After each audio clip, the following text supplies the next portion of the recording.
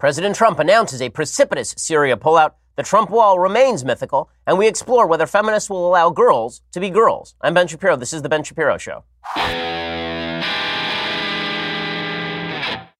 Oh man, we do have a lot to get to today. The president has been busy and not in a particularly good way. Unfortunately, we'll get to all of that in just 1 second. First, let's talk about the fact that you are going to die. I know, happy holiday talk. It's right before the holidays. You're in a good mood, and then I remind you that you're going to plot one day. But this is why you should not have to think about life insurance or plotting in the near future. You should go over to Policy Genius right now.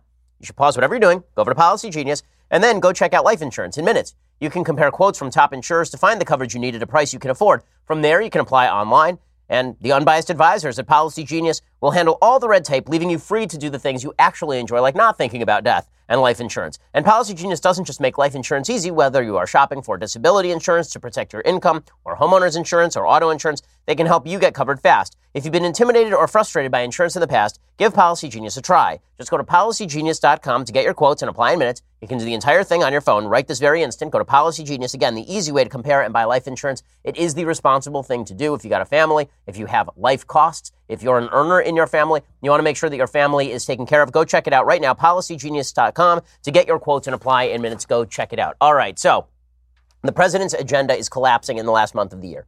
There's really no nice way to put this. The president's agenda in the last week has been just awful. It has. It's just been awful.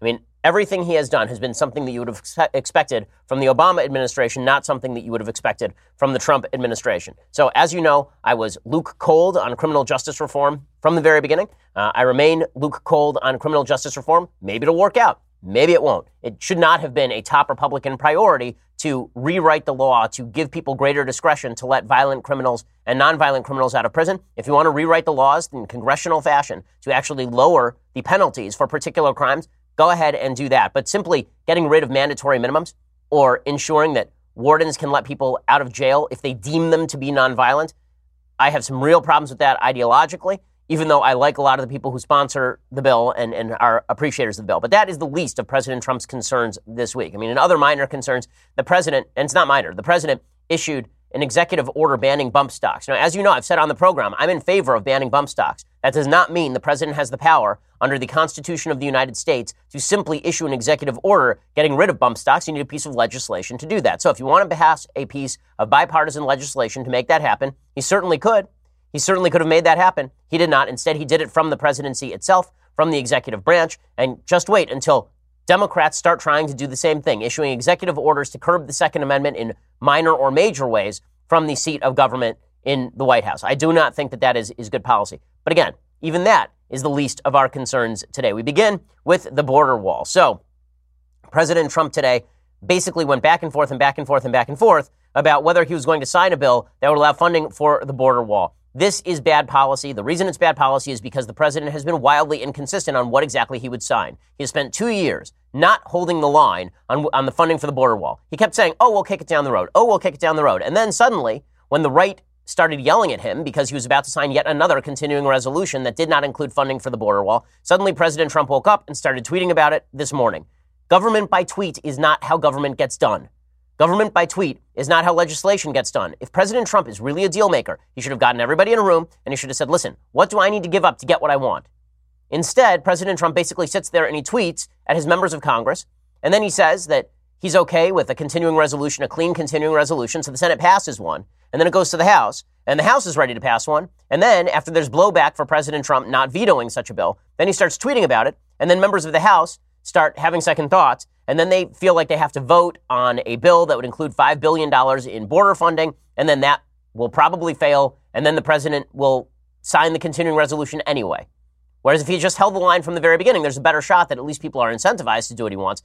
President Trump went on a bit of a Twitter bender this morning and last night, in which he's very upset that people are angry at him. A lot of his allies are angry at him. People like Ann Coulter are very angry at him. Ann Coulter came out yesterday and she said she will not vote for President Trump without the wall. He promptly unfollowed her on Twitter. So here is Ann Coulter, one of the earliest Trump boosters, the author of In Trump We Trust, which is an amazing title for a book. Because again, that's supposed to be God, not Trump. No matter what you think of Trump, God should not be replaced with Trump in any sentence at all. But here's Ann Coulter talking about how she would not vote for Trump without the wall. And let me ask you this then, Ann Coulter. November, the second Tuesday after the first Monday in November 2020 comes along, and there's exactly as much wall built that day as there is today. Does Ann Coulter vote for Donald Trump for re-election? No, nor will, I think, most of his supporters. Why would you? So she's not the only one who has been saying this. Laura Ingraham has been incredibly critical. I was critical yesterday on the show. Mark Levin was very critical yesterday on his show. Rush Limbaugh was very critical. He said that Trump basically got rolled by the Democrats on the wall. Trump gets nothing, and the Democrats get everything, including control of the House, in a few short weeks. In fact, I just alluded to this, Trump is going to get less than nothing because this compromise strips out the $1.6 billion for the wall that the Senate Appropriations Committee had already approved weeks ago. That's gone, too. Okay, and this has caused Republicans in the House to actually say, okay, well, let's get together and let's fight for the wall. Mark Meadows, who was once considered a possibility for the president's chief of staff, got up yesterday and he said, listen, we made a promise that we were going to build this damn thing, so let's build the damn thing. Is it actually going to get built under President Trump? The answer is, in all likelihood, no. But here was Mark Meadows yesterday making the case. As I close out this particular special order, I think it's appropriate for us to remind the American people that there is a bad case of Potomac fever up here in Washington, D.C. They forget what they promised the American people, and yet what they must do is not forget this time. Mr. President, we're going to back you up. If you veto this bill, we'll be there. But more importantly, the American people will be there. Okay, so here's the part that I find intellectually dishonest about a lot of the debate that's going on right now. President Trump is supposed to be a strong negotiator. President Trump is the one who's supposed to be standing behind his own promises. It was President Trump who promised a wall that Mexico was going to pay for approximately 1,273,393 times during the campaign and in the aftermath. It was President Trump who's pushing that as a policy. Everyone who said, listen, we don't actually need a wall, we just need more border security. All those people were considered cucks. All those people were considered sellouts. It was President Trump who was saying we need a wall. And people like me agreed with him on that point, that we need some sort of physical barrier along the border, just like Israel has a physical barrier against terrorism in the Gaza Strip or in parts of Judea and Samaria. We all agreed with that. And then President Trump basically backed off of it.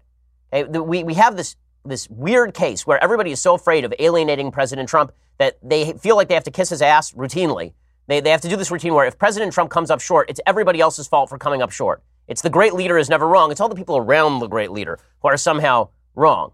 But let's face this, okay? Democrats are celebrating today, and they were celebrating yesterday because they think they rolled President Trump. Nancy Pelosi was literally dancing her cares away at a Christmas party last night because she knows that she is beating President Trump at his own game in all of this. If you can't see this, it's actually Nancy Pelosi, doddering old Nancy Pelosi, shuffling around to Bye Bye Miss American Pie, which was written, a solid 73 years after she was born, so good for her that she's still capable of moving. She was dancing at a Christmas party last night. Seth Meyers, because all of our late-night comedy must be dominated by politics, he was mocking President Trump yesterday for not getting the wall. You can see Democrats are very excited about this. They feel like Trump got played.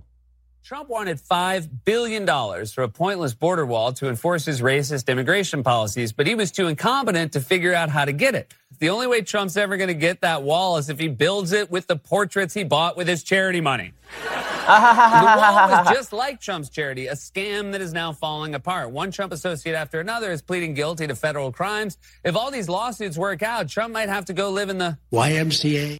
Okay, so all of this is stupid from the left, but this is why President Trump should never have caved on any of this. And this kind of last-minute hemming and hawing, this whole, okay, well, now I watched Fox News, and now I'm changing my opinion back on the wall. Dude, this is not the sign of a good negotiator. Okay, read The Art of the Deal. Okay, really, this sort of unpredictability, this sort of random changing of your own position all the time, it doesn't give your congressional supporters anywhere to go. They feel like you might undercut them one day. You might actually be angry at them for backing your own agenda.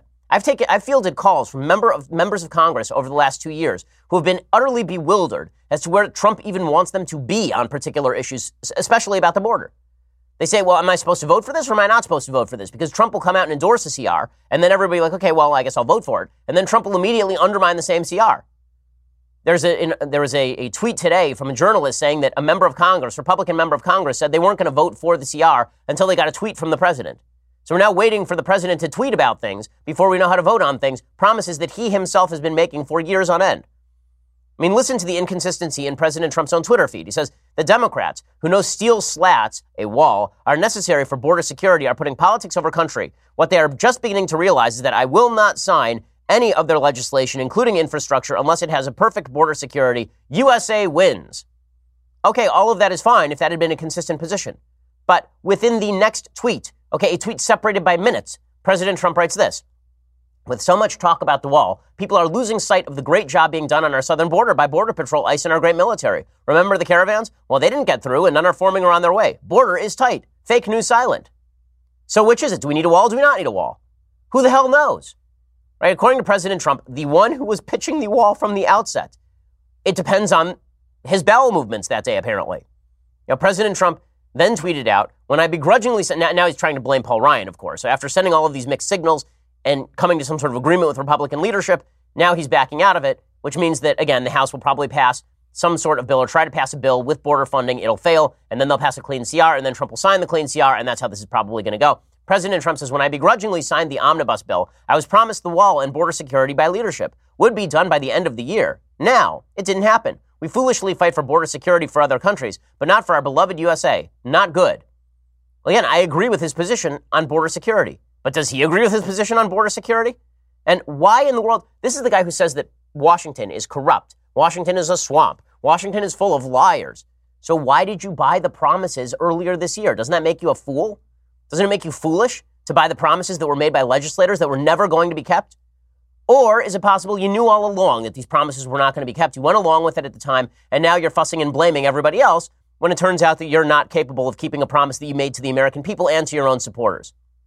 No, I don't want to be this critical of the President of the United States, but it is his job to get this stuff done. This is his number one promise.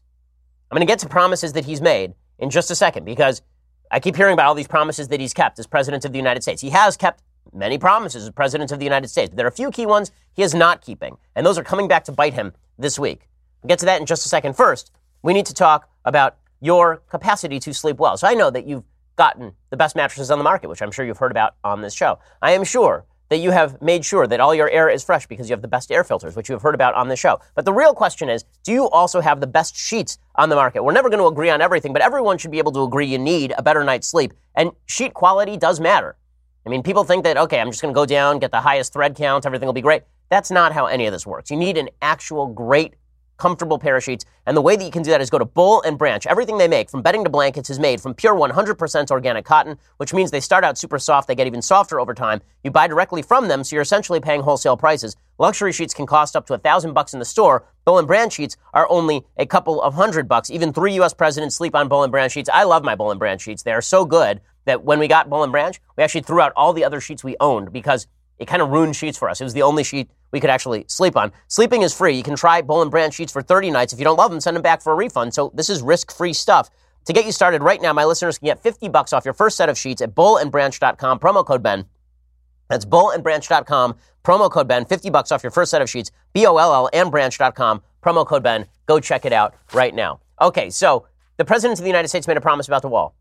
He also made a promise that he was going to defund Planned Parenthood. Have the Republicans made a move to defund Planned Parenthood? Like any move? I thought that was a key promise of the Trump administration. We've had Congress. Republicans have now controlled the House of Representatives. They controlled it continuously from 2010 to 2018, and they were unable to pass a single budget that did not include funding for the mass abortion clinic Planned Parenthood. Yeah, they've controlled Congress from 2010 to 2018. Every single appropriations bill has funded Obamacare. Every single appropriations bill has failed to fund a border wall. Every single appropriations bill has funded all of the Democratic priorities.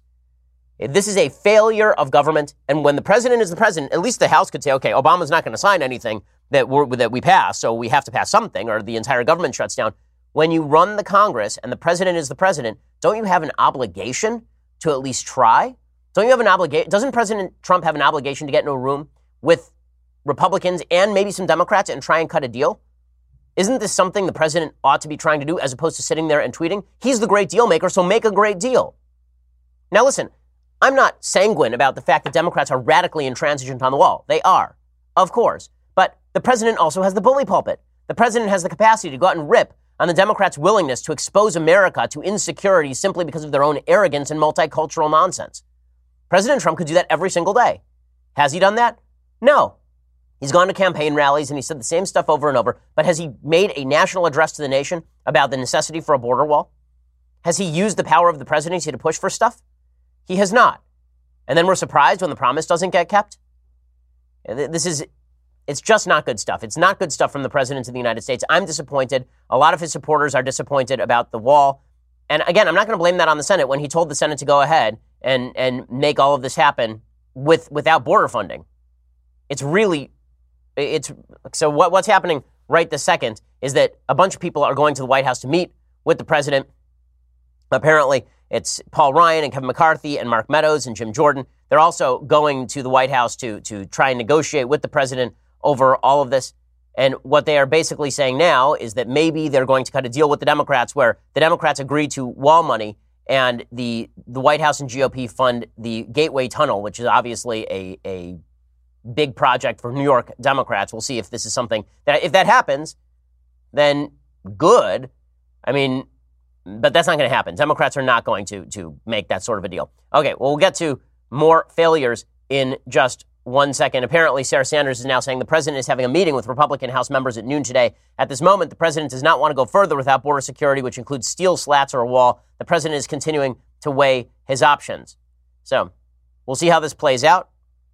The president should stand strong, even if it's belated. Okay, meanwhile, the president was involved in a giant fail today with regard to Syria. Okay, his Syria policy is just a disaster area. The president said yesterday that he was going to pull American troops out of Syria, and then he went on his Twitter and he issued a statement about it. The statement that he issued is, frankly, it's egregious. So he says, getting out of Syria was no surprise. I've been campaigning on it for years. And 6 months ago, when I very publicly wanted to do it, I agreed to stay longer. Russia, Iran, Syria, and others are the local enemy of ISIS. We were there. We were doing their work. Spelling there incorrectly. Time to come home and rebuild. #MAGA.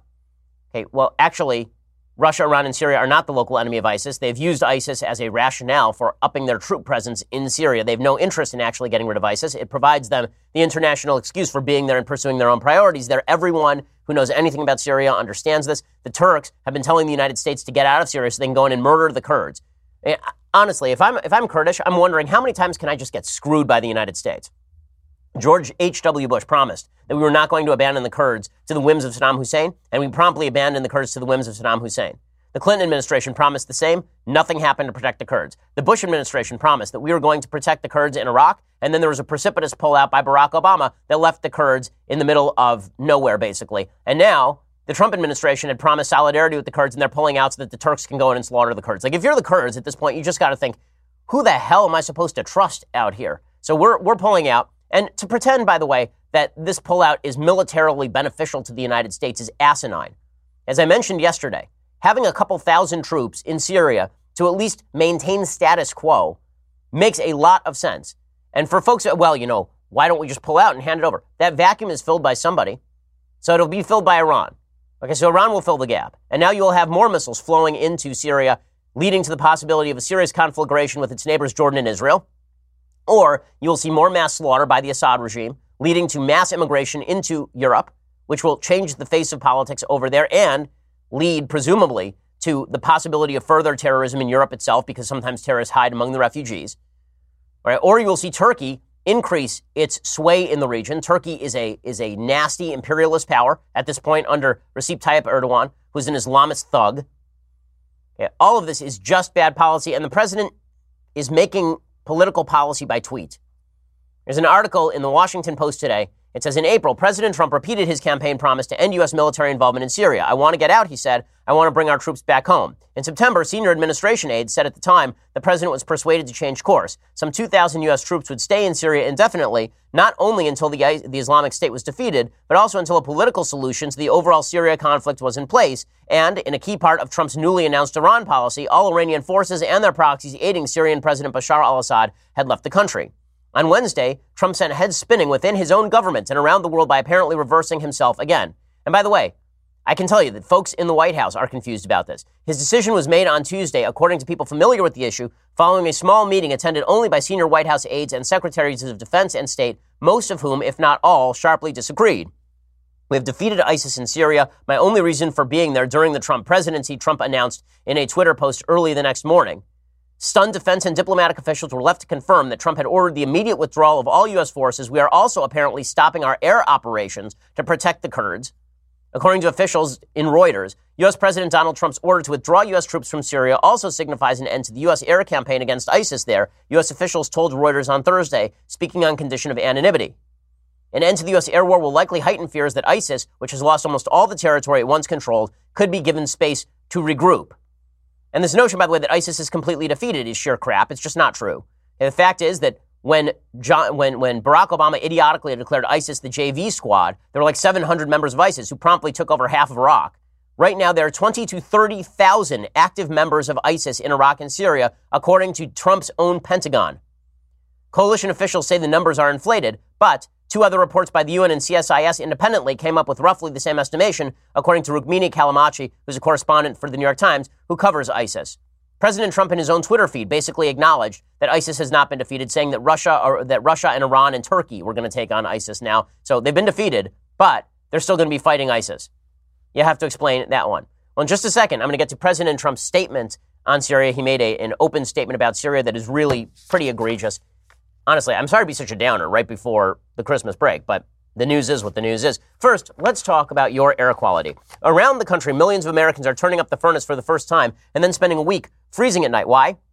Because they neglected to change out their air filters and their system failed. This costly mistake is completely avoidable by regularly replacing the air filters at FilterBuy.com, America's leading provider of HVAC filters for homes and small businesses. You ever at home, and you turn on your furnace, and you just start coughing because you haven't gotten rid of those air filters, and you never thought about the air filters until I reminded you right now you should think about your air filters? Well, if you actually want to breathe clean air in the middle of the winter, maybe you should think about changing those air filters with HVAC filters from FilterBuy.com. You can choose from over 600 sizes, including custom options that ship free within 24 hours. And for those of you who like to kick the can down the road, FilterBuy will give you 5% off your order when you subscribe for auto replacement. You'll never forget to change your filters ever again. This is so much easier than going to the hardware store, having to special order filters. Plus, they work great. They're made in America. We use FilterBuy.com at the Shapiro home. We use it at the office here at Daily Wire. FilterBuy will save you time and money and help you breathe better. That is FilterBuy.com. Again, FilterBuy.com. Tell them that I sent you. Tell them the Shapiro Show sent you. FilterBuy.com. FilterBuy.com. Breathe cleaner air and save money. And by the way, they'll arrive on a regular schedule if you order them that way. So go check them out right now. FilterBuy.com. So President Trump issues a video yesterday on his Twitter feed all about his policy in Syria. And here is what he had to say. We've been fighting for a long time in Syria. I've been president for almost 2 years, and we've really stepped it up. And we have won against ISIS.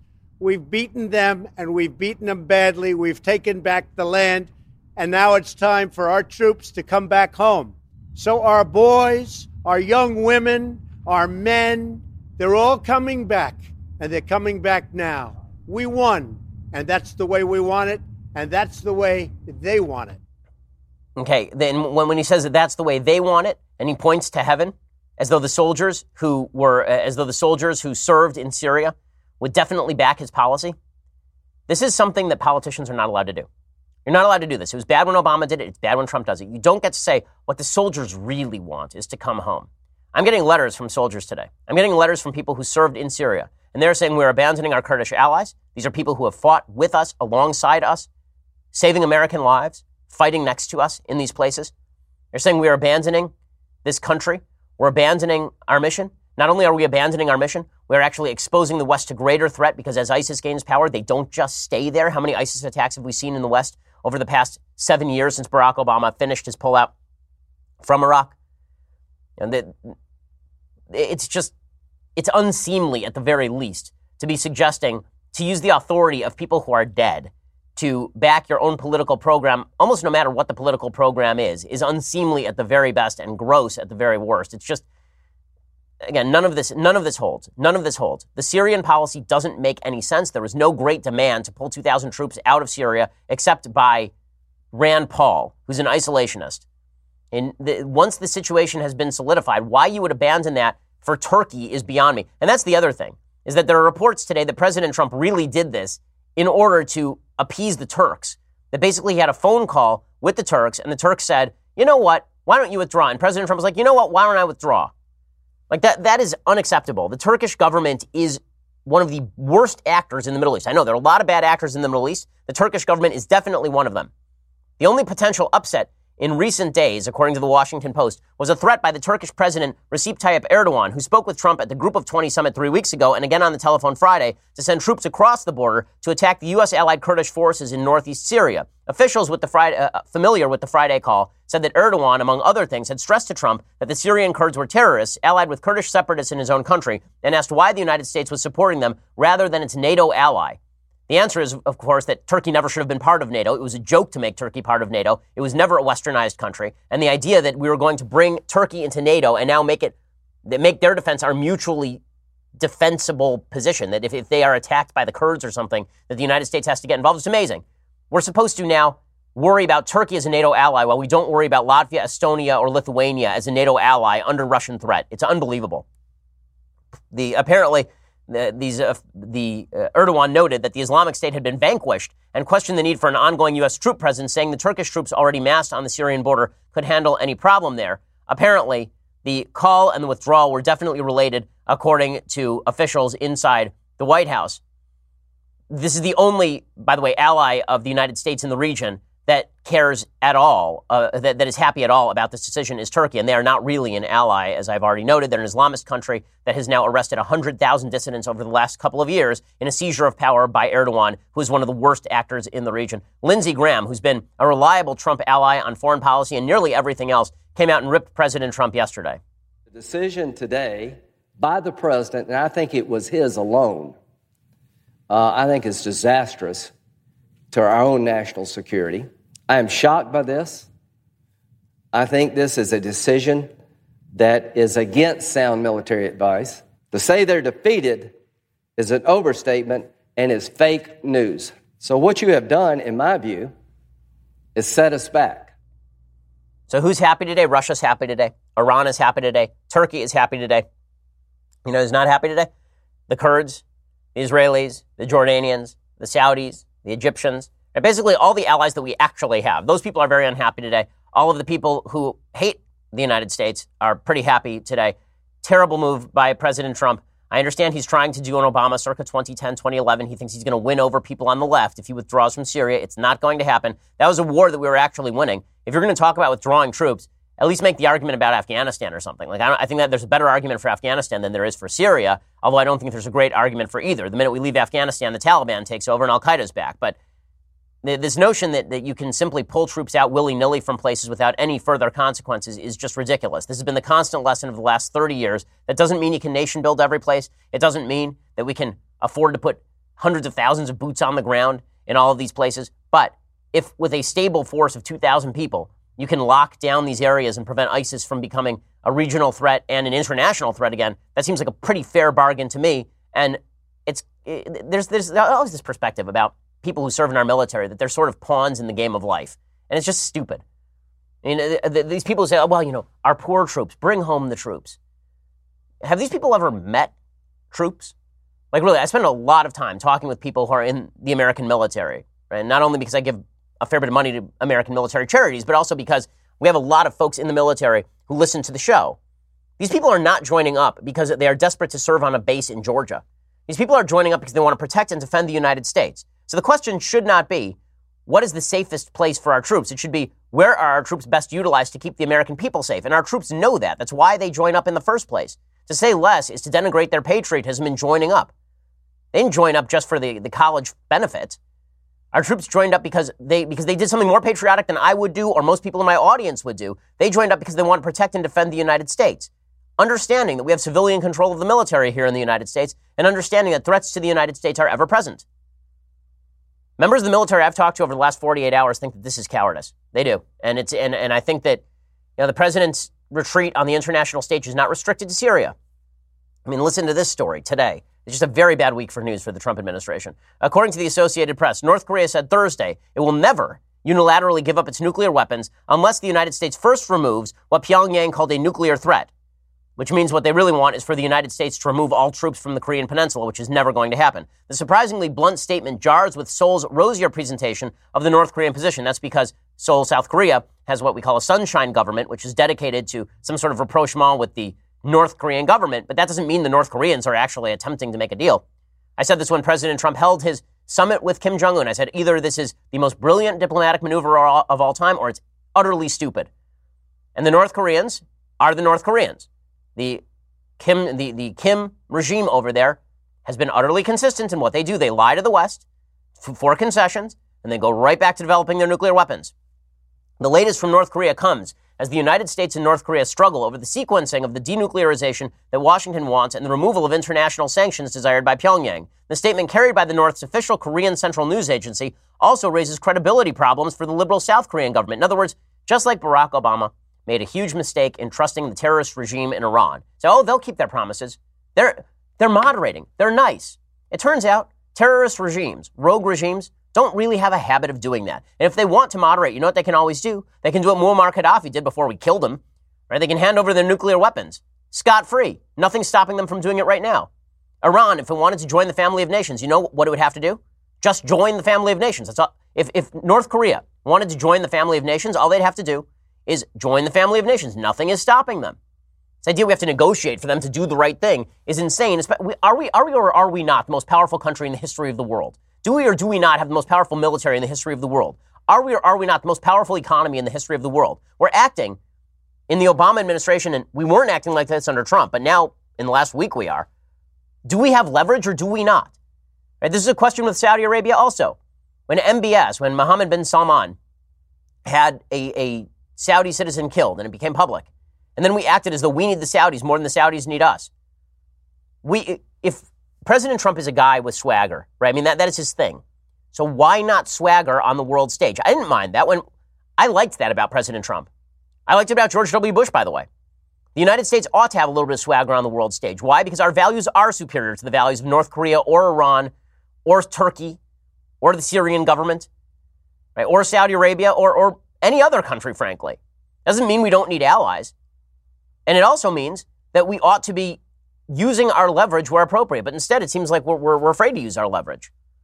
Why do I say that? Because North Korea is openly stating now they're not going to denuclearize without the United States leaving the Korean peninsula. The statement says the United States must now recognize the accurate meaning of the denuclearization of the Korean Peninsula and especially must study geography. When we talk about the Korean Peninsula, it includes the territory of our republic and also the entire region of South Korea, where the United States has placed its invasive force, including nuclear weapons. When we talk about the denuclearization of the Korean Peninsula, it means the removal of all sources of nuclear threat, not only from the south and north, but also from areas neighboring the Korean Peninsula, meaning they want us to remove our presence in Japan.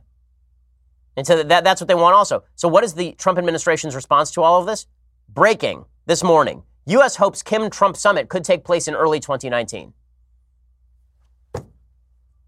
I don't know what to, honestly, I don't know what to say is the motivating factor here. It makes no sense to me. I think that it cuts against everything that President Trump has purported to be on foreign policy. So we've got the wall situation falling apart for him. We've got the Syrian situation falling apart for him. We've got the North Korean situation falling apart from him. What do all of these have in common? President Trump billed himself as a man who would not cave. And what we have seen in the past week is caving and caving and caving and caving. Mr. President, stand strong. These are things you promised. You promised to keep the American people safe. That promise means more than a dumb promise to remove troops at whim from a place in the world where the troops were actually doing some good and abandoning our allies in the process. You made a promise to build the wall, so build the wall.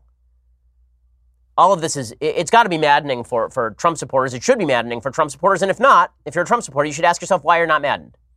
Are you not maddened because we're so invested in President Trump just as a person that we don't care what he does politically? Or because we've convinced ourselves that every choice is a binary, that we can't push President Trump for better?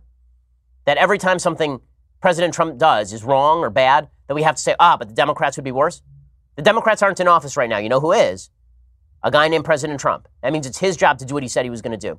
I have a couple more notes about this, and then I do want to get to the latest on the Trump legal barrage, the Mueller investigation coming after President Trump. Again, very bad week for the president. We'll get to all of that in just 1 second. First, go over to dailywire.com and subscribe. For $9.99 a month, you can get a subscription to Daily Wire. When you do, you get the rest of this show live. You get the rest of Andrew Klavan's show live, the rest of Michael Knowles' show live. You get to ask questions on shows like The Conversation that we had yesterday, which was really a lot of fun. Also, coming in January, 2 additional hours of The Ben Shapiro Show happening every single day. And I think you will enjoy it. But you can only get that behind the paywall if you are not listening live on radio. So go check that out as well. We'll also be doing some fun stuff, like occasionally taking questions during the actual radio show. during the breaks. So we'll be doing all sorts of fun stuff in the very near future. Go check that out right now. Subscribe for $99.99 a month. For $99 a year, you get this: the very greatest in beverage vessels, the Leftist Tears hot or cold tumbler. I know, I need to sip it to cool down today. I'm a little bit hot today. But the good news is, just as I hold this, the calm begins to flow through me once again. Go check it out. The Leftist Tears hot or cold tumbler. Please subscribe over at iTunes and YouTube. Please leave us a review. We always appreciate it. We are the largest, fastest growing conservative podcast in the nation. So another bad news for President Trump. The Mueller investigation is continuing forthwith. Roger Stone apparently still under serious scrutiny by the Mueller office. Now, why does that matter? Because the Mueller investigation has basically come up with its theory, I think. And its theory is that President Trump was being funneled information via a radio talk show host to Jerome Corsi, to Roger Stone, to President Trump. And so now what they're trying to figure out is whether Roger Stone lied in his House Intelligence Committee statements when he suggested that President Trump was never informed that WikiLeaks was going to dump information about Hillary Clinton and that WikiLeaks was a Russian front group. According to the Washington Post, Special Counsel Robert Mueller asked the House Intelligence Committee on Friday for an official transcript of Trump advisor Roger Stone's testimony. According to people familiar with the request, a sign that prosecutors could be moving to charge him with a crime. It's the first time Mueller has formally asked the committee to turn over the material the panel has gathered in its investigation of Russian interference. Legal analysts say that Mueller may be ready to indict him. Roger Stone says, "I don't think any reasonable attorney who looks at it would conclude that I committed perjury, which requires intent and materiality." Okay, well, in the past, perjury charges have not always included. Stone is not completely wrong on this, but it is quite possible that what Mueller is actually trying to do is indict Roger Stone for perjury and then turn on President Trump and then turn on Stone and say, Roger, you're either going to do 27 years in jail, or you're going to admit that President Trump told you to lie to the House Intelligence Committee and tell you to suborn perjury. That's basically what the Starr investigation did with Monica Lewinsky to come up with the suborning perjury charge against President Bill Clinton back in 1998 and 1999. So we will see how the Mueller investigation goes about its business in this area. Now, meanwhile, it is amazing. With the Republican Party experiencing all of these difficulties, it's easy to forget the Democratic Party has been engaged in similar corruption, worse corruption in some cases, and manipulation.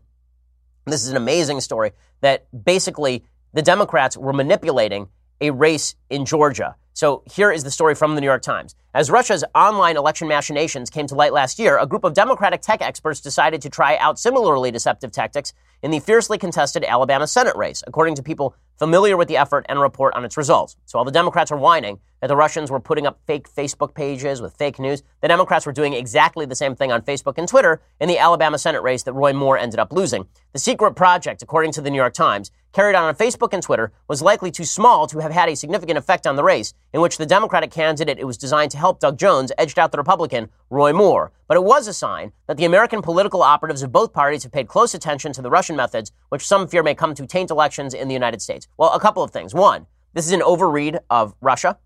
Okay, trolling has been happening online as long as I've been online. This is nothing new. Two, look at how the New York Times covers that, right? So when the Democrats engage in deceptive activity on Facebook and Twitter in an attempt to suppress Republican votes in a senatorial election, then the New York Times notes that the secret project was likely too small to have had a significant effect on the race. But when the Russians issue like a few Facebook posts that reach a minute number of people, I read you the statistics the other day, then it swung the entire election. Don't worry, folks. There is no media bias at all. Speaking of corruption, we've been hearing nonstop about corruption when it comes to all of the Republican moves in North Carolina's 9th congressional district, the hiring of a particular person who is known for sort of stuffing ballot boxes. Now it turns out in that investigation, that person has worked for both Democrats and Republicans, was working for Democrats in 2016, and nobody seemed to care. And I love that this story is flying completely under the radar. But in California, where a bunch of late-breaking House races went for the Democrats, and everybody said, no, can't be voter fraud. That would be impossible. That would be impossible, even though California does have rules that allow people to go and ballot gather, meaning you can go to people's houses and pick up their absentee ballots for them. The possibilities of fraud are rife. How rife are they? According to the Sacramento Bee, California's Department of Motor Vehicles confirmed on Monday that its director, Gene Shiomoto, will retire after 3 decades with the department and a tumultuous final year. Why exactly is she resigning? Well, she's resigning because the department struggled to implement new laws this year, including the state's motor voter program, which launched earlier this year to automatically register people to vote when they visit the DMV. The department announced in September it had improperly registered thousands of Californians through the program. Thousands of Californians were registered improperly by the DMV under state law in the state of California. No possibility of fraud, though. We've been told voter fraud is the only thing that happens when Republicans suborn it. But when Democrats are involved in the possibility of voter fraud, when the laws make it easier to commit voter fraud, then we're crazy. We're trying to suppress the vote if we mention all of these things. The DMV has also faced increased challenges with issuing federally mandated real ID cards, which are required by October 1st, 2020 for people who want to board airplanes and enter other federal facilities without a passport. Secretary of State Alex Padilla said last week, Xiomito had lost my confidence and trust and called on Jerry Brown, the governor of California, and Governor-elect Gavin Newsom to promptly appoint new leadership at the DMV. So the DMV is just a crap show in the state of California, but more importantly, corruption does not only exist on one side of the aisle, despite what the media would have you believe. Corruption certainly exists on the left side of the aisle. When you mention this, then Democrats say that you're trying to suppress votes. If you mention that voter fraud is a real thing and that people can gather ballots, like literally just go door to door gathering ballots, and we don't know what happens between the time those ballots are gathered and the time those ballots reach their final destination, if you mention that, it's because you're trying to suppress votes. But if Republicans do the same thing in North Carolina, then obviously what you're talking about is voter fraud, serious voter fraud. If the Russians are attempting to manipulate things via Facebook pages, it affects the entire 2016 election. But if Democrats do the same thing in Alabama in the middle of an election, in a senatorial election, then the effect is probably too small to have swung the election. How do we know that? Well, because the New York Times says so. You wonder why people don't trust our institutions? This is why people don't trust our institutions of media.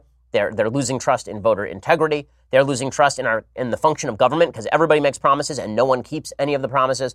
All of this should be deeply disturbing to Americans who care about the functioning of the federal and state governments. Okay, time for a couple of things that I like, and then we'll get to some things that I hate. So as I mentioned earlier this week, it's time for some calming music after that show. So things I like this week. Beethoven was born this week, so it's Beethoven's birthday. That means that we're doing all Beethoven all week. This is one of my favorite piano sonatas, one of his, it's still famous, but one of his lesser-known famous piano sonatas, if that makes sense. This is his Piano Sonata number 21, the Waldstein Sonata. Emil Gilels again on piano, one of my favorite pianists. I love this piece so much. It is fantastic. This is the last movement of the Beethoven Piano Sonata number 21, the Waldstein Sonata.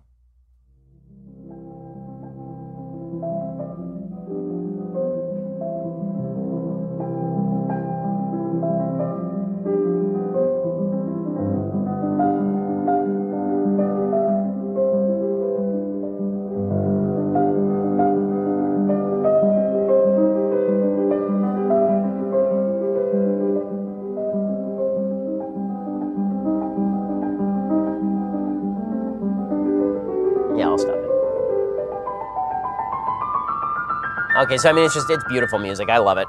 So go check that out if you need to be calmed a little bit today, because it really is good stuff. Okay, other things that I like. So whatever you think of Speaker Paul Ryan, and I've not been supremely happy with his performance as Speaker because I don't know, that there's ever been a Speaker of the House that I'm fully happy with. It's a difficult job for sure. But Paul Ryan's farewell address was very good yesterday. So he gave his farewell address on the floor of the Congress. He is obviously leaving his job. Whatever you think of Paul Ryan, his comments about where we need to fix the country are exactly right. It is not inside government. This is what I've said repeatedly. It's the case that I make in The Right Side of History, my new book that's coming out in March, which you should go check out at any bookseller, including Amazon, Barnes & Noble, any of them. Go check it out there. It was the number one trending book on Amazon yesterday, so thank you for that. But everybody should go pick it up. It's great, if I do say so myself, and I wrote it. But Paul Ryan made the case basically that our focus on Washington, D.C., our focus on politics ignores the fact that the country is really built outside of government. What we really need to focus on right now is rebuilding the social fabric in our neighborhood and our communities.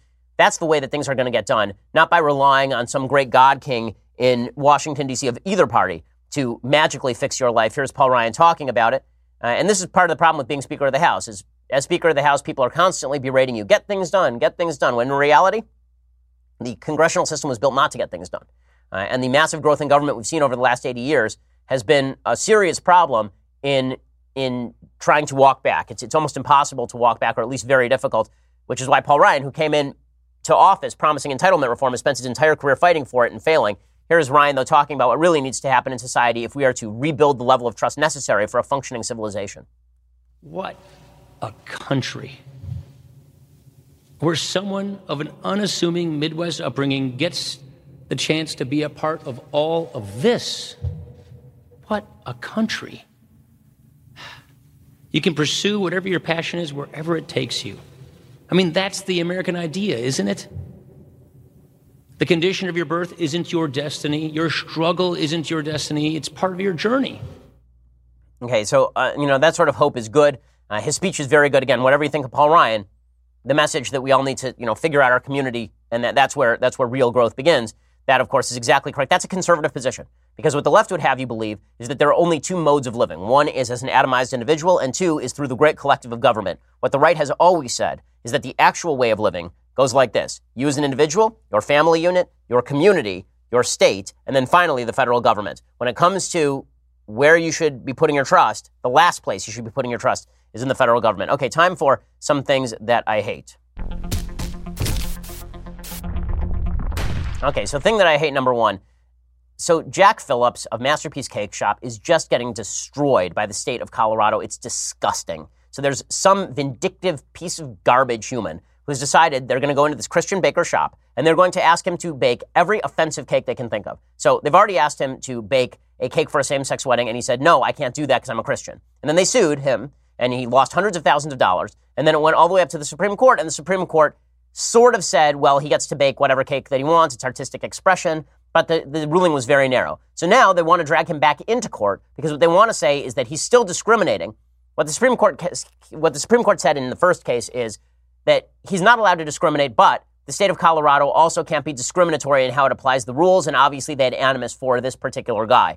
So what the people who are going after Jack Phillips now want to do is allow the state of Colorado to show no animus but punish Jack Phillips. So now they're doing the same thing.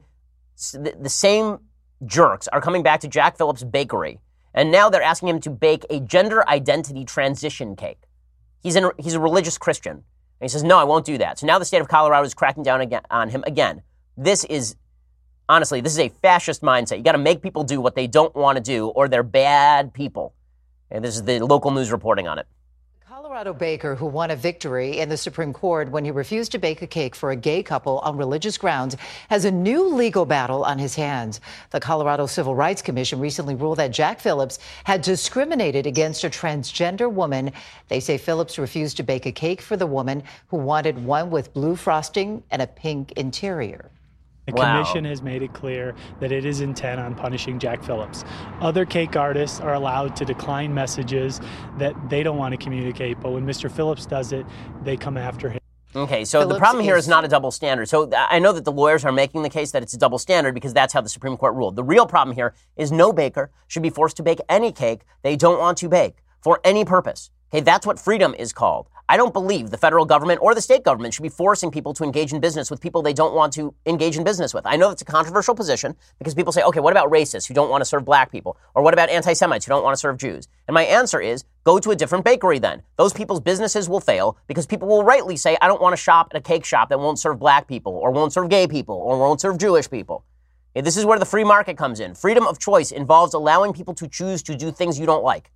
And if you don't believe that, then you might want to re-examine your assumptions about how wonderful you are as a human, because if somebody could come along and try to force you to do something that you don't like. The sword cuts both ways. Okay, other things that I hate today. So there was a tweet that came out yesterday, and it was a picture of Rachel McAdams.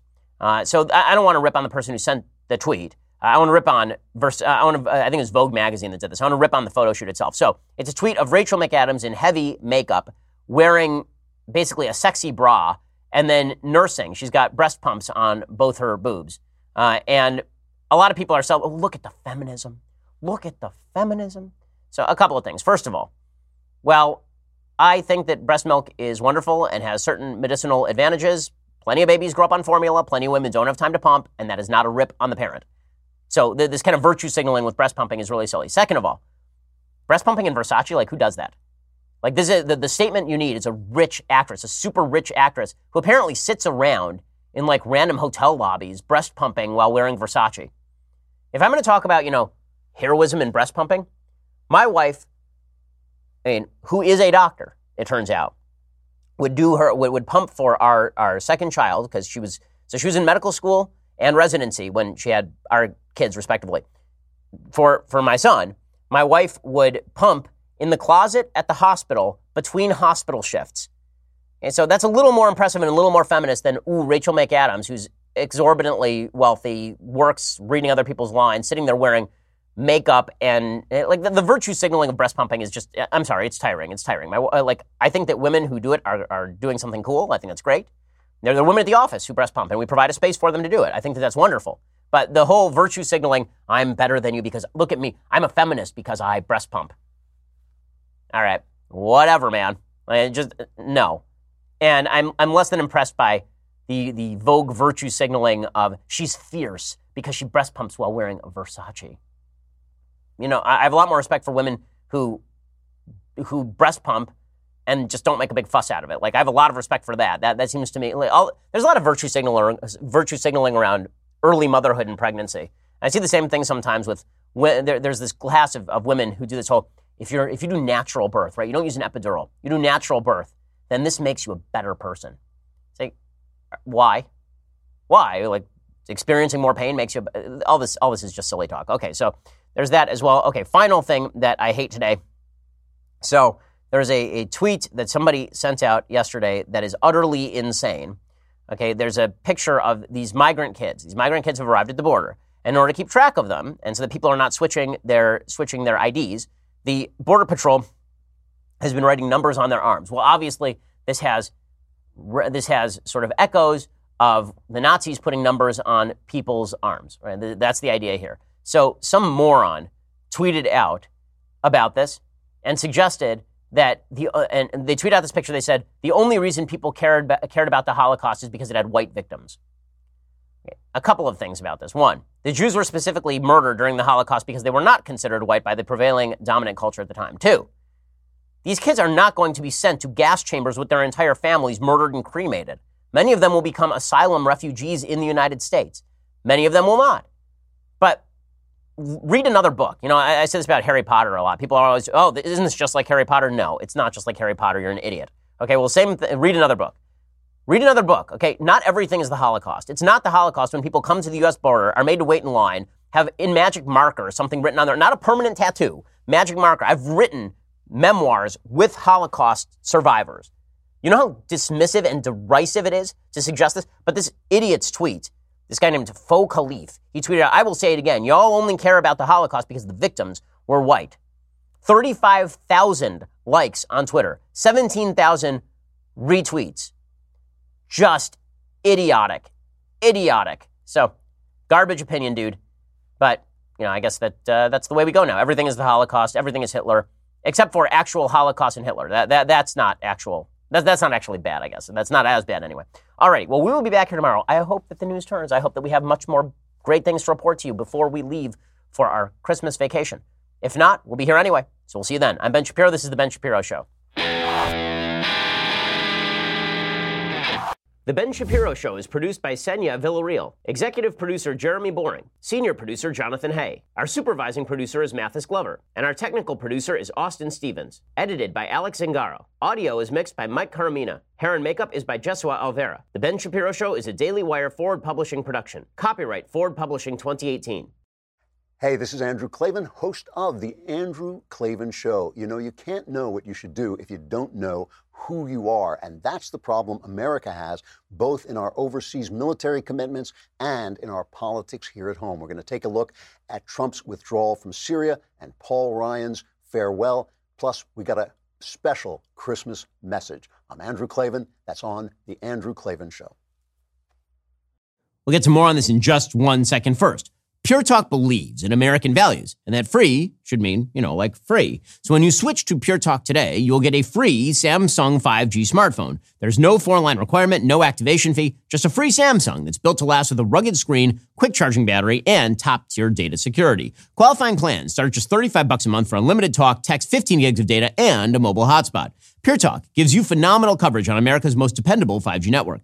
It's the same coverage you know and love, but for half the price of the other guys. The average family saves almost $1,000 a year. So I challenge you to choose a company that actually doesn't hate your guts and shares your values. Let Pure Talk's expert U.S. customer service team help you make the switch today. Go to puretalk.com/Shapiro to claim your eligibility for your free brand new Samsung 5G smartphone and start saving on wireless today. Again, go to puretalk.com/Shapiro to switch to my cell phone company. I've been using them for years. They're fantastic. You'll love them as well. Go to puretalk.com/Shapiro and claim your eligibility on that free brand new Samsung 5G smartphone. Start saving.